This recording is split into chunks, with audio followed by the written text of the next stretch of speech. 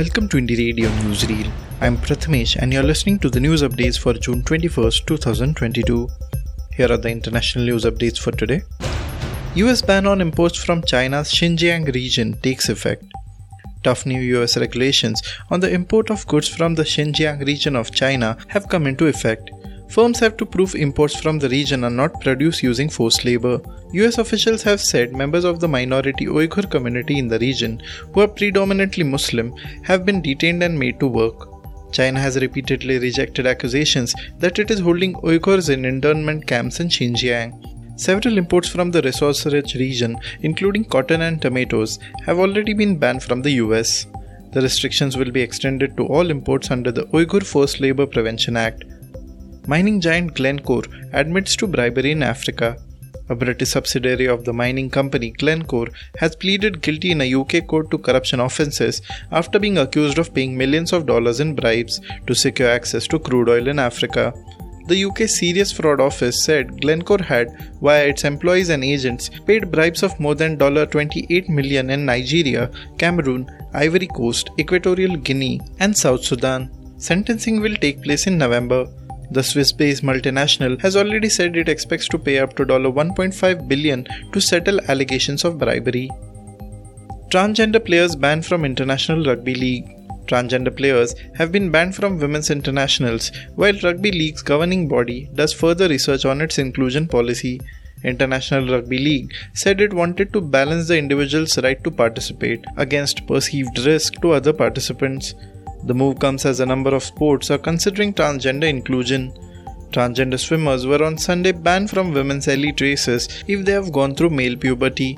World Athletics President Lord Coe hinted that the sport could follow swimming's example, saying it is set to discuss adopting a new eligibility policy and that fairness is non-negotiable. Macron rejects Prime Minister's offer to resign. French President Emmanuel Macron has rejected a resignation offer from the Prime Minister he appointed, saying instead that the government must stay on task and act. Elizabeth Borne was criticized by some commentators after Mr. Macron's coalition lost its majority on Sunday. Her future looked under threat after the result, which left the president needing to secure support from rivals. He is set to meet his political opponents for rare talks on Tuesday, but neither Marine Le Pen's far-right nor Jean-Luc Mélenchon's left-green alliance are keen to work with Mr. Macron's centrist government, which is 44 seats shy of a majority and desperately trying to avoid political paralysis. A new world order is emerging, says Maduro. During an interview with the Al Mayadeen network on Monday, the president of Venezuela, Nicolás Maduro, expressed that he is moving towards a new world and the construction of a new humanity is being forged. We have chosen to be at the forefront of building a new world and a new humanity. We chose to articulate them with all the forces that in Asia, Africa, Europe, the United States, Latin America and the Caribbean believe in that path. In addition to emerging as multicentric, the new world order under construction will facilitate the formation of a planet without hegemonic empires, where all countries will respect each other as equals. Now to the national news stories. Shiv Sena's attempt to quell Shinde rebellion fails. Thackeray confidants Milind Narvekar and Ravindra Phatak have reportedly failed to quell Maharashtra minister and veteran Shiv Sena leader Eknath Shinde's rebellion. At least 30 MLAs of the Shiv Sena under the leadership of Eknath Shinde, Minister for Urban Development in Sena-led Mahavikas Aghadi government, were taken to a hotel in Surat in BJP-governed Gujarat, sources said on Tuesday, indicating a rebellion that could possibly trigger the fall of Uddhav Thackeray government in Maharashtra. The Shiv Sena removed Shinde from the post of party group leader on Tuesday.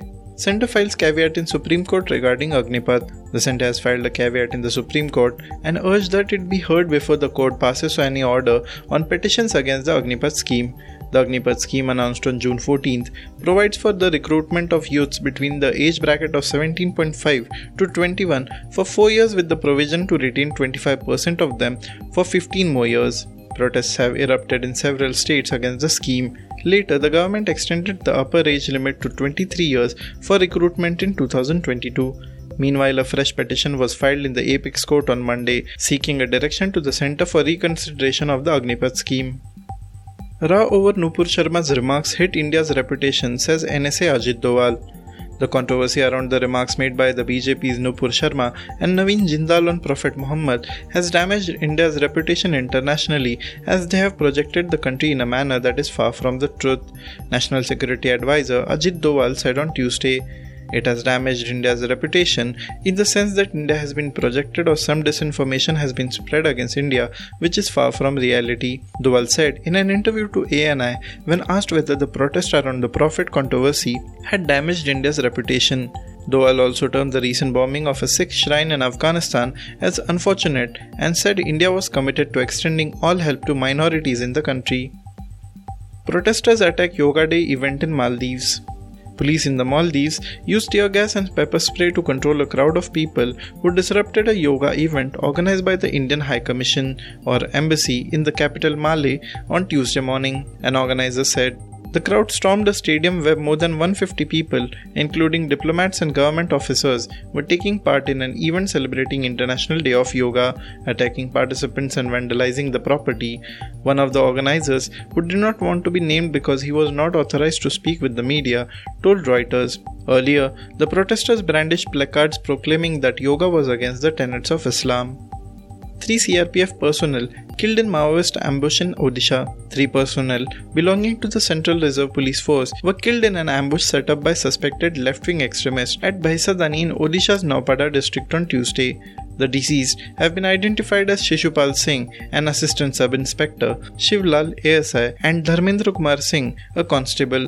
A few CRPF personnel are reported to have suffered critical injuries. With this ambush, the left-wing extremists have made their presence felt after a gap of few years. While Shishupal Singh belonged to Lalgari village under Aligarh district of Uttar Pradesh, Shivlal hailed from Paiga village of Mahendragarh district of Haryana. Constable Dharmendra Kumar Singh was from Saraya village of Bihar's Rohtas district. Thank you for listening to Indie Radio Newsreel. For more news, audiobooks and podcasts, stay tuned to Indie Radio or log on to www.indiejournal.in. Also consider subscribing to listen to our premium shows.